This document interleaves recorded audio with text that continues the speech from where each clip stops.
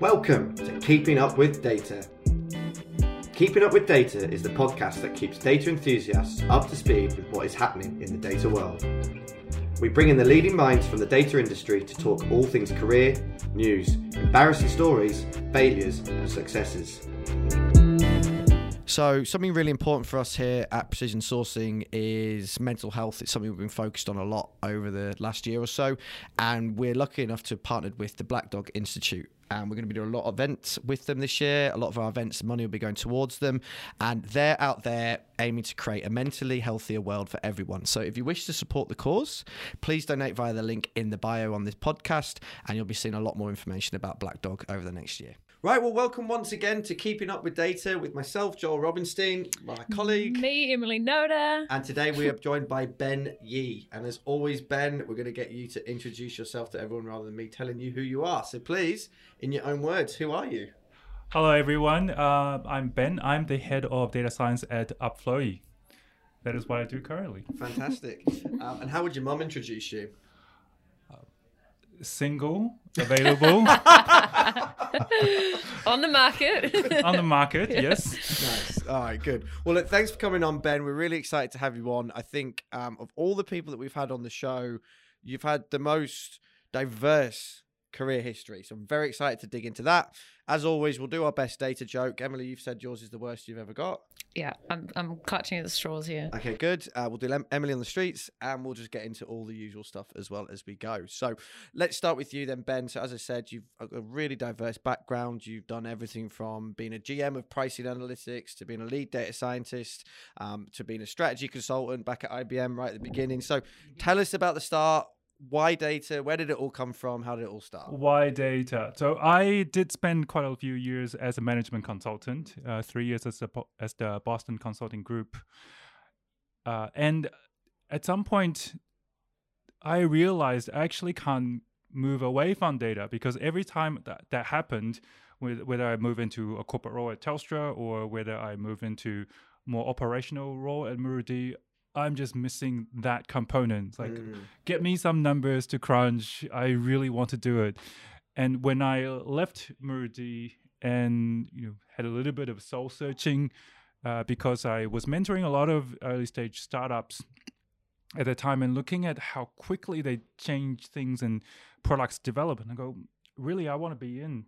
That was the beginning of this data science wave. Machine learning as a term was starting to be really cool and really hip.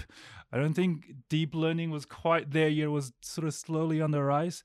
And I thought, it's now or never. So I got back into the data game, did a lot of online courses, and that was really the beginning of my formal data journey. But even before that, I've been working in data analytics, pricing analytics for a long time. It's just always loved working with numbers and data. Brilliant. So what year was that switch that you kind of went, right, I'm going to go really far into data science? That would have been 2017, I think. 2017. Okay, cool. Yeah, just when data science was becoming the big thing, right?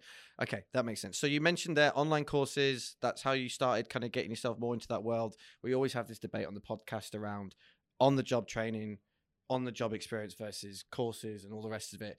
What were your best ways of learning? What helped you the most? Absolutely a combination of those things. The courses give you the foundational skills, but there's nothing like the real world to really hone it in. You can, one of the things I really enjoy doing is working with young analysts, young data scientists, and mentor them, including interns that we have at Upflowy. I quite often see really good, really clean code, but they don't always make sense in the real world. And you can only get that from working in a data, struggling at 2 a.m. in the morning, going like, my numbers don't add up and I really don't know why. You gotta go through that before you really get the skills. You go, there's duplicate records somewhere I gotta get rid of, and there's missing columns there that I gotta do something about. And then, after you've done it 3 times, you go how to handle any of those things. So what I've garnered from that is you need a passion for it too, because I'm sitting there thinking, wow, 2 a.m. and you think about your data problems that, or a deadline. Or a deadline, of course. Yeah. One of those 2 things. So would you say that it was all of this was driven by passion as the key thing below it all. Absolutely. I really loved it. I love that aha moment. We just go, yes, I found it. I found the truth in this data. Data analysis to me is about finding the truth, finding patterns that other people might not be able to see. And then you can do something with that truth. Yeah, that makes sense. And is that something that you see as well, Emily? Obviously, you, as we know, recruit in the data science space. Often the people that we see progress through their careers are those with that similar passion or no? It's funny you ask. I just had a call from a candidate I placed like a couple of years back, and they've just had a promotion, and she's like, I'm so grateful for you. I've propelled my career just because of you, because of your call. And I was like, no. You're so passionate with what you do. You've literally like worked like a dog. You've got the right people around you, and you obviously had the passion just like you. So yeah, definitely. So it wasn't you? No. Oh, okay, I facilitated. Okay, cool. That makes sense. All right. So you're obviously working in a relatively technical area, data science. How many of your family know what you actually do? None. No. Really? I mean, they get a sense. Dinner party chat is very much like, I just work with data and that's kind of the end of conversation? It depends on who I talk to. Some people I just say I work with computers. Okay, so you really scaled it back. Yeah, I really scaled it back. For the more technical ones, I was, I work in data analysis. I'm like a fortune teller. but instead of crystal ball, I look at numbers and I can sort of see trends. So I can sort of predict what's about to happen. It's a good way to say That's it. a good way of putting it. Yeah, it covers our explain like I'm five question as well. So you've done well there. Let's talk about Upflowy quickly, because obviously it's probably not going to be a name that many people listening will know of, because it's more of a startup environment. So yeah, simple question: what do Upflowy do? What's the role there that you're doing as well?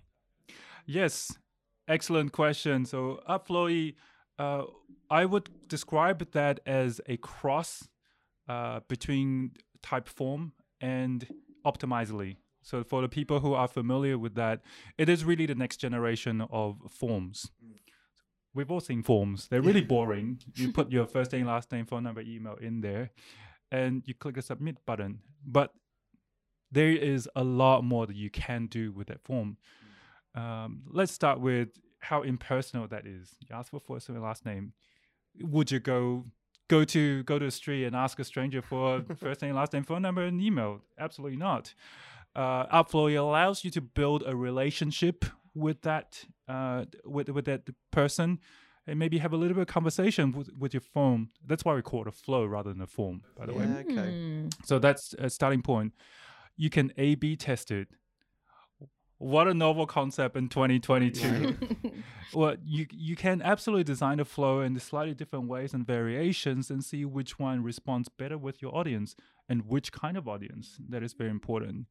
And for the CMOs out there who spend a fortune making sure the brand images and messaging is all on point, only when it comes to implementation, you don't want it to look like Typeform.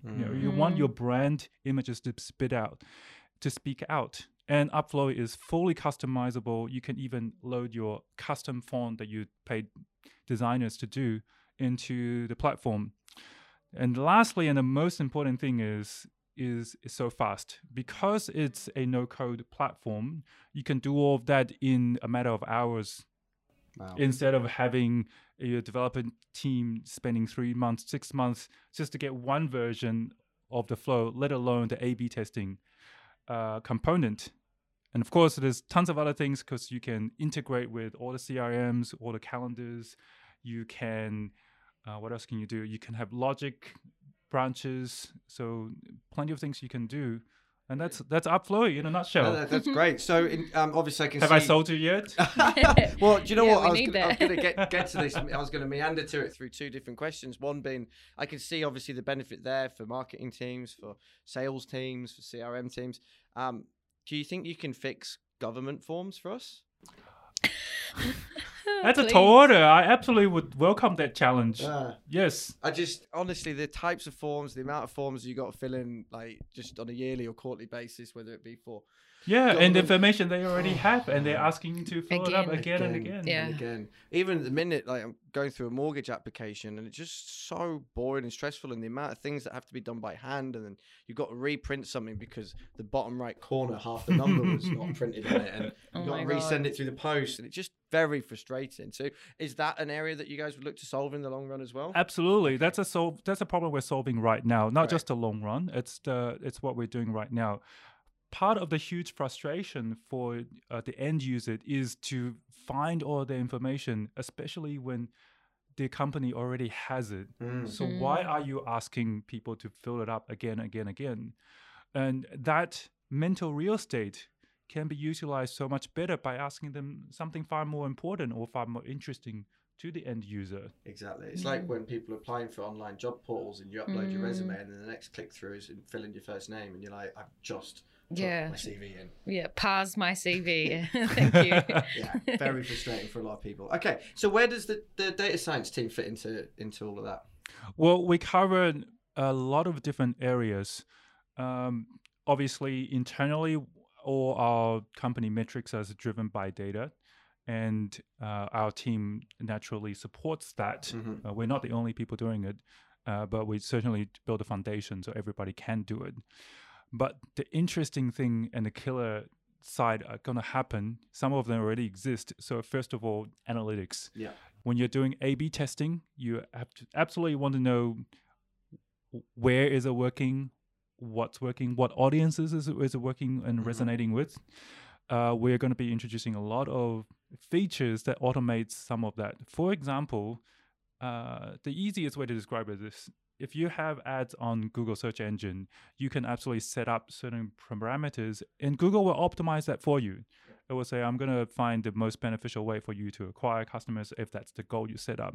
We're going to be introducing some of these features as well in the future. Nice. To say, if the completion is your goal, we're going to help you identify the version, not just A/B testing.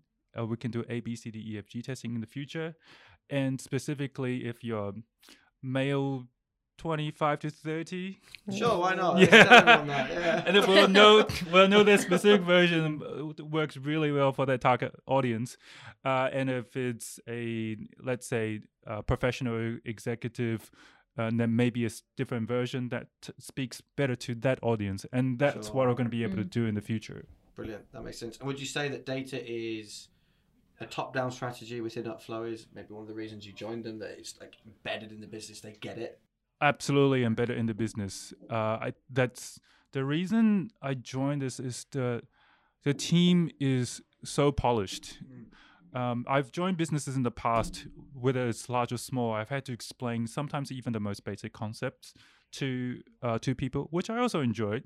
Sure. But this team, the first conversation, I said, let's look at our acquisitions. Immediately the response is, no, let's break this down by cohort. Let's look at this. It's like, oh, holy shit, I have to bring my not just my A game, it has to be the A+ game to this team. Like, I can't get away with the basic stuff. So they're challenging you, which is great. Absolutely. Okay, and you want a role that does that, to challenge you. Definitely, 100%. So I want to get into a little bit around hiring, because I know that you're doing some hiring, you're building your team there, and get you talking about it, Emily, as well, in the data science world. How have you been finding the current market generally? Very tough. It's a competitive market for top talent. And Australia, especially because we've locked our borders for quite some time, we don't have a good influx of talents coming in. Not just in the data market. I know this is true of across all job roles. But in the data market specifically, there was a huge upsurge in demand for the last few years, more so than even other disciplines within the tech world. So finding good talent has been very challenging. So the way that I do this, that I try to supplement different ways. I already mentioned interns being one. So if we can find very good, very eager young talent and foster them, that is one good way to develop that. And interns currently at university, just out of university, or maybe even further in life? Could be any of those. Yeah.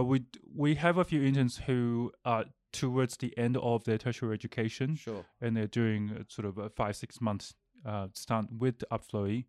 And also early stage, so extension. So maybe graduates is a better way to describe that. First few years in the professional life. With a goal to, if they work out, maybe there's a job for them at the end of it? Or? Yeah, that's one possibility. That's good. Yeah. Have you seen many other people doing it that way? Yeah, yes, but like not successfully, I don't think. I feel like oh, sorry, I've kicked you there. You didn't do it well. No, joking. No, I've seen a lot of people attempt these mass hiring sort of grad programs and stuff, but not necessarily like including interns from all walks of life, which is what you're saying you've included, basically. I wouldn't say I include all walks of life. Interns that are hired that also have to go through a basic technical tests. Oh yeah, sorry. I mean more like backgrounds. Like they might be mature students, but are an intern for data or whatever. Yeah, that kind of thing. Yeah. That is true. So we are open to different backgrounds for sure.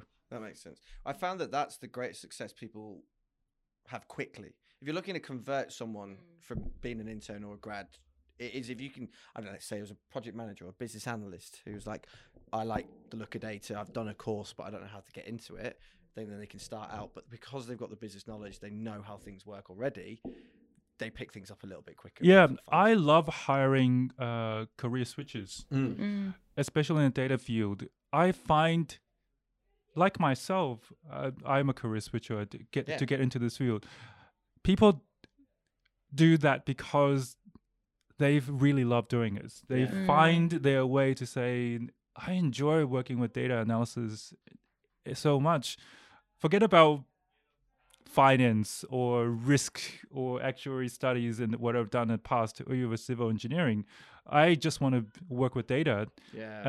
And that passion drives them to be successful. Yeah, I had a chat with a cohort of mature students about 6 months ago, and they were all gentlemen in their 50s, just wanted to do something new. They'd gone a long way, and then I had a chat with each of them individually afterwards, and each of them, the advice was the same. There's one gentleman, he's been working in manufacturing or engineering for about 25 years in a very specific area. And he's like, well, where should I start? Where should I go? Well, you know more about that area than most people in the whole world. You've learned some basic data knowledge. Why don't you just start there? Absolutely. And in fact, data analysis should never be done in vacuum. It has to be done in the context of the problem that you're solving. And otherwise, it's so dangerous just to look for the highest R-squared number or whatever it is you're looking for and misinterpret the data. Exactly. That is a very dangerous thing. 100%. Right, let's get into one of my favorite moments always is the best data joke. I feel like we're in a flow now. So you've already said Emily's going first just by pointing at that. You can go first if you want, because we might be all out of laughs by the time we get to you if Emily's is amazing. You know, a second? I know she is amazing. Oh, okay, cool. All right. Okay, well, let's There's no doubt about that. Not but my jokes. okay, we'll find out. Okay, let's do this. No, okay, this is bad news. Sure? But you say that every single time. No. It's really tough. Okay, cool. All right. So, what type of data has a band? I don't know. What type of data has a band? A gigabyte. Gigabyte. Terrible way. I told you. That is the worst one we've had. You're right. Okay, moving on. Yeah, swiftly. Okay, now you've got such a low bar. All you got to do is just like step over it. Yeah. Well, you already know that I was a management consultant in my younger days. Yeah. And in those days, management consulting, very glamorous role. Every single night I would go home with a beautiful model. And his name is Excel. Oh, see, that's really good. That's good because you had the storytelling. Yeah, the real life, the real life. Yeah. I like it. Okay, so that's one. Pretty low bar though for everyone. Yeah. Usually the guests don't win that, but I'm definitely going to give you that one. Woohoo! Yeah, good job. Okay, cool. All right, let's keep going with some funny stories. What's the worst stuff up you've ever had with data? I wouldn't say this is my startup stuff up. Sure. One client I work with, we were trying to optimize pricing for photocopiers. We spent 3 months extracting, analyzing their financial data. We could not figure out how many photocopiers they've sold. What? Just the simple thing? You would think that's a simple thing, right? To figure out how many copies. The easiest thing. Their data is so messed up. We could not figure out. So what, were they writing down sales on a pad or something, or? It is. They have a very funny configuration in their financial software. I think it's basically impossible to figure out how many photocopiers, because imagine in a large company if sold a deal of 20 photocopiers. Mm-hmm. It will just have the total price in the end, but it doesn't tell you how many photocopiers were sold in that deal. So we could, for the longest time, that. So, I mean, obviously you know much more than me, but was there no way of just going, well, we've made this many, that'll have this many in the warehouse, therefore we must have sold that many? It wasn't even. It got to the point. Our recommendation is you need to build a new ordering system so you can track your key metrics that are most important to you. So they just were making money and they were fine with that, basically. They weren't fine with that, right. which is why they asked for consultants. Yes. But the foundation thing is you garbage in, garbage out. If you don't have good data, you can't come up with good analysis and definitely not good recommendations. So our most important recommendation is clean up your data, start from scratch. Yeah, totally. That was in fact a meeting we had this morning in our very own business. We did. Yeah, and just saying we can't do any actual insights. There's nothing that we can do on the other end if the data going in is shit, because you'll be just giving shit insights then. So, yeah, basically the same. All right, what about the worst presentation or the funniest presentation you've ever had to do with data? Or maybe the audience just didn't get it. I used to do this thing at Bright. I call this Uncle Ben's story time. Oh, God. And because Bright is an environment with really diverse backgrounds, and not everybody was very familiar with some of the fancy data analysis. And to make the point across, I used to make up rhymes and... You're like Dr. Seuss for data. I want to call it Dr. Seuss. Okay. Maybe the Kanye for data. You're Eminem for Kanye data? Eminem for data. Kanye. Okay, Kanye Yeah, will go. yeah. Okay, cool. He's a genius, so Genius. I would say. Yeah. Or genius. Genius is how he says it, isn't it? Yeah. Be careful. We're both Kiwis. Yeah. Okay, so You're outnumbered. I am outnumbered, yeah. I am. But is 2 Kiwis better than 1 English? I don't know. Whoa. Don't you dare into that topic. So you're the Uncle Ben character doing rhymes with data. Do you have any up your sleeve? Ooh. I have to dig it up. I actually don't. That was the one thing I That didn't. would be good to bring. So why did you have to do that though? Why did you have to make it into a rhyme? Like, what was it that you needed to use that for?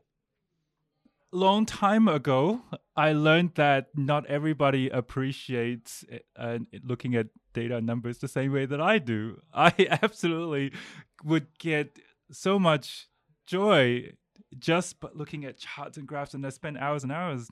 Most people find that boring. Yeah, that's true. I do. It's true. So I learned how to tell stories, basically, with the data and numbers. For senior executives, there are certain ways you tell stories by bringing up the points that are important to them. Yeah. But for different audience, you got to engage them different ways. So, like if you talk to children, you absolutely have to go Dr. Seuss. If you talk to households, that you talk about budgets and things that they care about. Talk to our politicians, you talk about how to win votes. Yeah. What's important in their electorate. So for me and that particular audience, especially that was the sales team, what is going to help you close your deals, and why are we looking at these things and track them specifically? And I couldn't bring bar charts or pie charts or line graphs. It's not their language, and therefore I had to interpret that and make it something they can understand, appreciate. That really is, and in all roles, all walks of life, you gotta. The best way to engage your stakeholders, you gotta be on the same terms. Sure, that makes sense. I mean, it comes up every podcast that we do. Storytelling is the key skill that helps people propel their career to, a senior position within data, because without storytelling, it's just numbers on a page, like you said there. So you mentioned politicians. So for the second time, because did one yesterday, if you had an audience with Anthony Albanese now, and you had a chance to show him any data in the world, what would it be? and why? I want to share with him the importance of art education. Okay. And some people might not be aware of this, but in Australia, we have a huge underinvestment in arts and performing arts especially. Never realized that? No, I don't have kids. I have no interest in schooling systems, really, I'll be honest. So let me just give you some comparison. In Australia, in the 2022 to 23 budget, not Anthony Albanese, not his budget, but from the legacy government, there's $155 million invested in sports. Right. And guess how much is in arts and culture? Well, it's going to be really low. Otherwise, we were talking. How low do you want to go, I can't answer because I can see it. So you can give us it. 155. I'm going to say 12 million. Not too bad. $20 million. Okay, cool. Yeah, I mean, I was being as low as I could. It's a fraction. It is a fraction, yeah.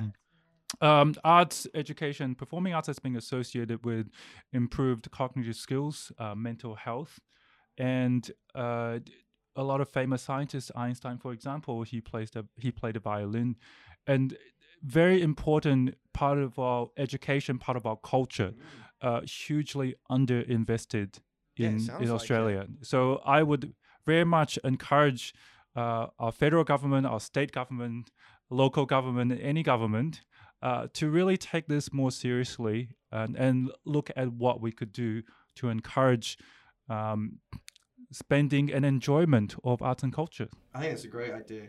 I mean, the sports stuff's easy for governments to get quick ticks and wins in Australia. That's right. It's popular. Right, but the arts is obviously going to benefit everyone. This is going to be me testing my background that I did on you. So you're a board member of the choir... Sydney Philharmonia Choirs, that's right. Cool. So you're in that world as well. That's like a passion of yours. Absolutely. I started as a singer with the choirs. Back in 2014 was my first season with them. And I love the organization so much and joined the board of directors.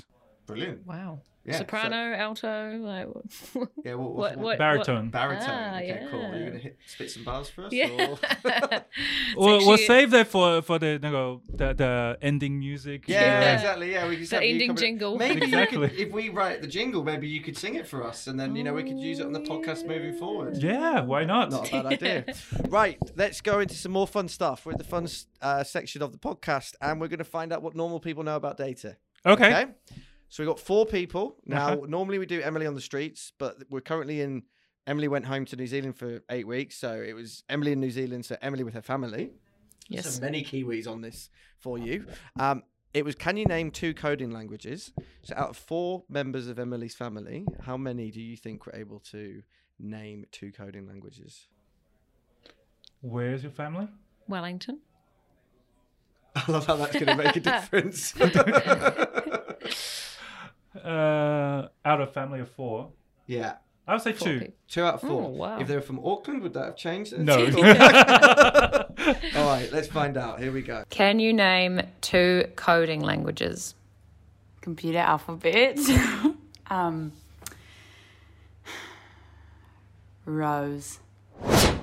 Morse code. No. But I'll try Java and Python. There you go. It's Python. Cool. All right, so we had 4. 1 refused to answer, and 1 got it right. So 1 out of 4. Yeah. It's really difficult to engage my family. I'm not going to lie. They were like, I can't. I'm too nervous. I'm like, you're not even on this Not friggin' even getting screen. filmed or anything.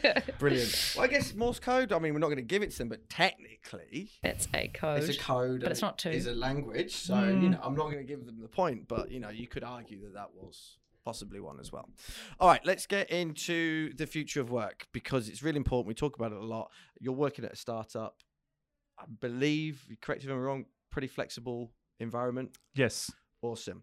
How's that working for you as a person, as an individual, and then how's it working for you as a team?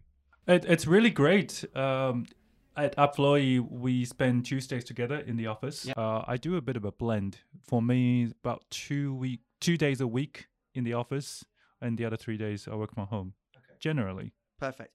And what is the reason why you've chosen 2 days in the office? How does that work for you?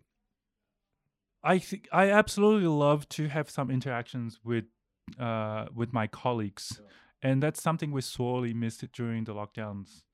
And it's just a good opportunity to be back, interact with people. I'm sure you guys also realize how much you missed that interactions, all that gibberish, water cooler chats is actually important to some extent, to a lot of extent. So I missed that, and communications, so much is communicated through your body language, through your face-to-face interactions, and even just being able to draw on whiteboards together, it makes certain things a lot easier. So that's why we decided Tuesday is going to be our in-office day as much as possible. We come into the office together. And the other days, I enjoyed reclaiming my commute time to do other things. That makes sense. Exercise is very important to me, and what else do I do? I actually do online courses. Great. So it's your learning time as well. Absolutely. Now. Yeah, so you feel like you don't have to fit that in around work. It can be kind of all packaged in as one. 2 days seems to be the common answer we're getting. Would you say as well, Em? Like just generally hybrid, more than just fully remote or fully in? Yeah, there's always like, we'd love them to be in 2 days, but we're open and flexible. So it's like, I think it's usually the first 3 months, you're more expected to go in, blah, blah, blah. But yeah, it's pretty flexy. Yeah. And I think as long as the people know why they're going in, I think the worst thing is when you've got someone maybe sat in Adelaide being told to go in the office, the whole team's in Sydney. So they're spending the whole time on Zoom anyway. They're like, well, why am I in this office? But if you're trying to build a team culture and especially for new people, if you hire a lot of interns and junior people, I'm guessing having FaceTime with them is really useful for you. Yes, but funny enough, I found it some of the people that are the hardest to motivate them to come into the office. Some of the younger employees who were hired during the lockdown. They started, and they're very used to the fact they just work from home every single day. And also, a lot of them live really far out. Sure, of course. Cost reasons as well. Cost reasons, time reasons. Do you think that will stunt them in the long run? I'm not saying necessarily will. I'm just interested to hear your thoughts. I think they will come around to realize the importance of having that human interactions. And eventually I'm biased because that's what I do and I appreciate. I think at some point, come into the office, see people. Yeah, no, I completely agree. Would you hire someone fully remote? I have hired many people who are fully remote. Yeah, so you're more looking at individuals and what they need rather than a blanket, everyone has to do exactly the same thing. Oh, no, absolutely not. That does not work. No two individuals are the same, not even identical twins, and therefore you can't expect people to work exactly the same way. It's not an optimal solution at all. Yeah, we use the phrase, in order to treat everyone the same, you have to treat them differently because not everyone has the same needs at the end of the day. Okay, cool. So continued future work, but that's without getting too technical because I'll get lost and then Emily will get lost after me because she knows a bit more than me. What's the future of data science from a technical aspect? Because I'll give you, firstly, my perspective, which may be completely off, is that everyone went crazy, data science, we need to do these amazing, really advanced AI, all of this, and then everyone went, oh God, no, that's not what we need to do. We've gone too many steps forward. The word that everyone seems to be using at the minute is automation, which a few years ago wouldn't have excited a lot of people, but it seems to be what everyone's going, that's what we need to be focusing on. Is that what you think as well, or do you have difference of opinion? I think that's definitely one of the many trends in the data world. Automation is always going to be on trend for any discipline because once you've done the same thing 3 times, you get really bored of it and you want to not work on that anymore. There's also going to be time pressure, cost pressure. So automation always going to be on trend. But what else is happening in the data science world specifically? ML ops. And streamlining that is becoming very, very important because data scientists like me, I was not trained as a software engineer, nor was I trained as a DevOps person. So provisioning these things and making containers, they're not easy for me. ML ops bridges that gap. That's one big trend.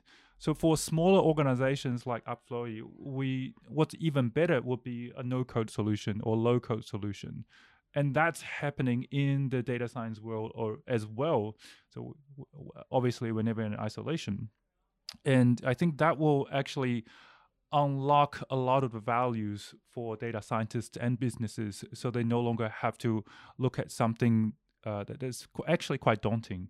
That's a great shout, and that's an area that we as recruiters have seen a lot more of. It's probably an area that we are still formulating our heads as well. So, we always go, well, is it more, my side of things or more your side of things when we look at these ML roles, right? Is it more of a data science ML role or more of a data engineering DevOpsy ML role, which we probably haven't It's hard to reconciled. define. I don't think there is a standard definition on that role just yet. And because it crosses over so many different disciplines, data science itself is already pretty challenged. You got to have people who know statistics, know how to program, know how to put charts together, know the business context. That already sounds like a unicorn. Yeah. On top of that, if you want people who know how to write APIs, make them secure, deploy them to servers, I'm just like, where do you find these unicorns? Exactly, yeah. No, so we've now got a DevOps recruiter within our business, Agla, who's now up and running. She's doing really well because it's such a busy area, and she is helping us define that area as well. But you're still getting requests for, I need a data scientist, but I need them able to, productionize these ML models with a little bit of DevOps. So you're still hearing that a little bit, aren't you? Yeah, it's just the day-to-day unicorn activity. It's always a different concoction, but always like very difficult to find each of them. I need this person, but I need to shove another person into them. Yeah. So let's just try and do that. Like, do you need this and this? Yes, I need all of it. Yeah. Okay. Cool. Great. Perfect. Is this? Do you think this? Maybe not the start, but the formulation of what we were thinking would suddenly become like within the dev space, like a full stack data scientist almost, like front end dev, back end dev, and then they created the full stack because they wanted all of it. Is that a role that might kind of become a thing, do you think, in the future? A full stack data scientist. Yeah. Yeah, I would say yes, because ultimately to get value out of your models, it has to deploy somewhere. Right. If you only have a beautiful model and then you can look at all your accuracy scores, F1 scores, it doesn't go anywhere. Exactly. You're not going to get any benefit from that other than, I created a really nice model and it's not Excel. Yeah, exactly. Yeah. Right? I wonder if people will reconcile that in their heads and go, do you know what? It's $170,000 for this data scientist and $170,000 for that DevOps person. Well, if I just paid one person $250, and they, so they feel like that, because what happens is they go, I want both of those people for $170. That's the problem the market has. But maybe they will be able to reconcile with that. Go, well, I'm actually kind of saving money, giving this other person career progression into, that other area, but I need to pay them as such. And the other development is, like I said, the tooling itself. The tools are getting easier and easier and easier. And for smaller organizations, no code really is a very attractive option. Yeah, exactly. No, I've been interested to see where that goes. All right, so we haven't got too long left. I would like to get into some. Okay, so let's do these fun ones towards the end. All right, here we go. Right, would you rather? Oh. Yeah. Would you rather have your Google search history released to the office, or have everyone else's data released, but you're the one who released it and they know that you did it? Can I plead the Fifth No. Amendment? No, you can't plead the fifth in this one. If it Actually, helps, we would release everyone else's because we're a small office. We know everyone. We think it'd be funny. There wouldn't be much kind of repercussions as such. I would just release mine. I don't mind. Yeah, you fall on your sword. Most people say that. Yeah. Yeah. Lately I'm really obsessed with Everything Everywhere All at Once, the movie. No, Have you seen it? No, I haven't seen it. So my search has always, like, for the last month or so, every search is 50% of my search is related to that movie. So check it out. Who's in it? What's the story like? Who's in it? Michelle Yeoh from Crouching Tiger, Hidden Dragon. Oh, okay. Oh, yeah. From And what's it about? it's a multiverse Oh, cool. movie. Okay. All right. It's about an Asian elderly woman doing her taxes. She gets audited by the IRS. And the IRS agent is played by Jamie Lee Curtis. Okay, Oh, cool. yeah. Everything, everywhere, all at once. All at once. Okay. In cinemas or out online? In cinemas. Okay, cool. Oh, I want to go to the cinema. I'm going to do that. There's quite a lot out Watch in the that. cinema. Apparently Top Gun's really good. Apparently, yeah. Yeah, I haven't seen. I was like, nah, it's gonna be rubbish. But like the Rotten Tomato score is like 98%, What? which is just insane. Yeah. So apparently. It's So really good. Everything Everywhere All at Once has 95% on Rotten Tomatoes. Oh, okay. Oh, So also really oof. good. Very, Back to very good. back. My wife and I have kind of got into the mode of like we only go to the cinema if it's like we really need to see like the big, like Star Wars. You're gonna go to cinema for us. Batman, we go to cinema. Mm. For these ones, we just wait now for 3 months. You know, we've got- Streaming. Well, yeah, but pay for it, like not illegally. We've But got how the big nice is it TV to now, go to so- the movies Yeah, though? but Get the same we do for the popcorn, big support ones, the cinemas. But I don't go and watch like less actiony, Yeah, more okay. story kind of movies at the cinema. I'm more of like I want to see the pew pew really big. So yeah. All right, good answer. So you fall on your sword. Do you know what I find as well? If you fall on your sword and there's anything embarrassing in there, people will be like, "Well, he did it for us," so they'll let you get away with it a little bit. Okay. Emily, I'm going to get you to update this answer as well because it has been about 6 months, I reckon, now. Not No, 6 don't months, ask me it's the a lie, 3 months. apocalypse. It's the apocalypse Oh, question, which I don't think I prepared you for, Ben, actually. No, no. I'm going to ask you it. Okay. It's a good question, though, because it says a lot about someone. So, if there was a zombie apocalypse, Uh-oh. your family's safe, Okay. all right? They're in a bunker. You're good. You can have 3 people with you in the zombie apocalypse. Who would you have with you and why? I want to have what's his name? Yeah, he And- sounds good.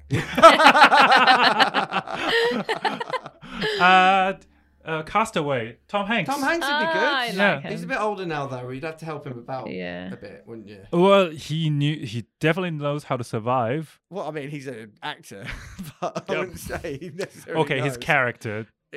So you want Tom Hanks from Castaway? Yes, the character. Oh, yeah, okay, cool. Whatever his name was, yeah. Yeah, whatever his name. Wilson's mate. Well, exactly. Yeah. Funny how Wilson is more famous. I know, right? Yeah. Okay, so Wilson. Tom Hanks from Castaway. I like that. And he's a nice dude, Yeah, you yeah. know? That helps. Keeps you Um, interested. Who else you got? who else got? Chris Hemsworth. Yeah, okay. Just something good to look at, or Any of the Chris's really. any of the Chris's, yeah. Who is the worst Chris? Is it Chris Pine? Yeah. Yeah. Yeah. Probably is. Yeah, yeah, yeah. And he's not even that bad. Heartbreaking, is he? but, you know. Heartbreaking, but yeah. Anyway. Okay, so you got Chris Hemsworth, Tom Hanks, but from Castaway, and who's your third one? My third one. Ooh. I want a doctor, I think. Okay, that makes sense. To Yeah. have a doctor. Any particular doctor you got your eye on? Oh. I'm thinking Grey's Anatomy, like New Amsterdam. Surely you can pick out. Oh, Dr. House. House, yeah. House, there my you go, favorite. yeah, But yeah, actually, House, not again. Not Hugh Laurie, Yeah, no. yeah, yeah. That makes sense. Okay, cool. Good answers. So you got a doctor, just a big dude to look at. yeah. Keep you fit. I'm sorry, he's a beautiful man. I'm He happy is to say so that. He is. great. And he seems nice too. And then Tom Hanks from Castaway. But Yeah. from, yeah. So survival skill, Yeah. healing skills, And and buff skills. yeah. Cool. That makes sense. No, he can be a trainer. You know, he can keep you fit and Yeah, healthy. that's true. He knows what he's doing there. Yeah. Yep. Be interesting to see if he didn't have like, I don't know if he's on steroids, but you think a lot of these actors. when Oh, they're he's pumping got to out, be. you know, The, they've the gotta be- amount he goes up and down and up Yeah. and down is, anyways. Have you got any updates on yours? I just thought about it now. Okay, this has come from these two people have come from things I've watched. My God, I Okay. can't speak. The guy, I can't remember his actual name, from Outlander. Have you watched Outlander? Oh yeah, okay, yeah. The Scottish The bloke. Scottish fella. I feel like but he's from the show. Yeah, from the show. Cool. He's Old switched school. on. He picks up stuff real quick, and he's also like Lives he off go the into land. battle, lives on. Yeah, Yeah, yeah. exactly. And then just classic the US Office. I love Dwight. Like from the office. Don't know well, why. yeah, but Which I one's don't right? know. The one with the one that like glasses has guy. glasses and he runs around after Michael and he's got the big farm. It's like Jim and then Dwight. They have like little. I'll Google it later. Okay. I haven't followed The Office Oh, okay. religiously. Yeah, more with for the glasses. banter, more for the laughs, because let's be honest, He'd we're not get it going to so last wrong. long, Yeah, he'd get it and so it wrong. would be hilarious. And then, I don't even know my third one. It'd still probably be. Did I say The Rock? No, I didn't. You had Schmitty. Schmitty. From Schmitty The from Girl. no, he'd be a wimp. Oh. I need someone strong. I'll come back to you on the third. Okay, cool. That sounds good. Most people say The Rock, by the way. You have to tell us Yeah, yours. Most people have said The Rock, so I'll stick with The Rock. I think he seems like a good dude to have about. I also would go for a doctor, because I think that's a smart move. I don't want House though; he's too volatile. I think he'd just walk out into the zombies and try and What about the commit suicide. heart surgeon from Grey's Anatomy? I feel like I need someone, a Great general man. day-to-day doctor. Do you know what I mean? Like, who can solve other problems. I don't know. Well, Benny- House is a great problem solver. I know, mean, but he's just his mental side of things. He's very demons and that's you know, a true. lot That's true. going If on you there. if you're locked in with all these only 3 people, yeah. having to deal with Right. House without Wilson, I think that's a little bit too Maybe much. is it Sandra Oh in VR? Yes, I'll yeah. take her. That'd be good. And then the final one, someone funny. I think I said Bill Burr. I don't know You if you did, guys yeah. know Bill Burr, but he'd be my comedian guy that I'd go for. Just because I think laughter's really important in the zombie apocalypse. As we all know, we've all thought about this a lot. All right, cool. 2 questions to go, Ben. You're on the final stretch. Do you have a hidden party trick? A hidden party trick. I've been learning how to do a handstand for a long time. Oh God! Can you do How one? long for as well? For as long as the pandemic has been around, because you got to Oh. find something to do when you're how locked long down. can, Can you you be do in one? an instant? The best I ever did was about 5 seconds. Okay, that's more than I could do. So, you know. that's Without pretty a good. wall. Full lock. Without a wall, yeah. Yeah. Full lock. Yeah. Nice. God. Impressive. I haven't done one in a long time, but Do you know what? That's the best party trick because you'll be like, I can do a handstand, and you'll either do it, and everyone will be like, wow, that's awesome, or you'll just fall flat on your face. And everyone laughs. So, you know, happy days. yeah, I can't go wrong with that one. Can't go wrong. Question we always ask, really important. Books that you might have read that have helped your career that you'd suggest to other people to read. I'm going to suggest a different book, one that I thought was very, very interesting, very practical and applicable in life. And it's a book called Algorithms to Live By, the Computer Science of Human Decisions. Wow, okay. And what did it do to kind of help you? So algorithms, so similar to what I do every single day as a data scientist, it interprets algorithms that computer scientists and data scientists have imagined, but turn them into the real life situation. So one thing, for example, in your world, how long do you go on for before you decide who's the right candidate to hire? This is called the search algorithm. That's cool. Do you know what the time is? It would help us. There is actually the right answer in there, Really? which I'm not going to give away. Did you write this book? You should I sell did not, copies. but I really enjoyed it. I think it explains how to think in this world when you have some data and you don't have the perfect data. Brilliant. It has helpful tips like. Most people are backless vacuum cleaners now, but in the days when vacuum cleaners have those bags you have to replace all the time, where do you think is the best place to have to store your bags? Next to the bin. Under the sink. You have the right answer, next to the bed, because it suggests have them near where you're most likely going to need them, and most likely when you're halfway through vacuuming.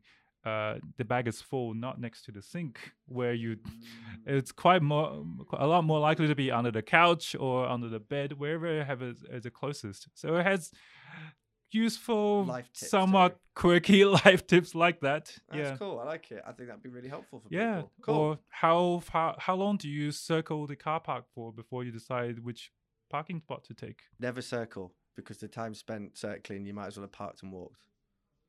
See, but when do you decide is the right place?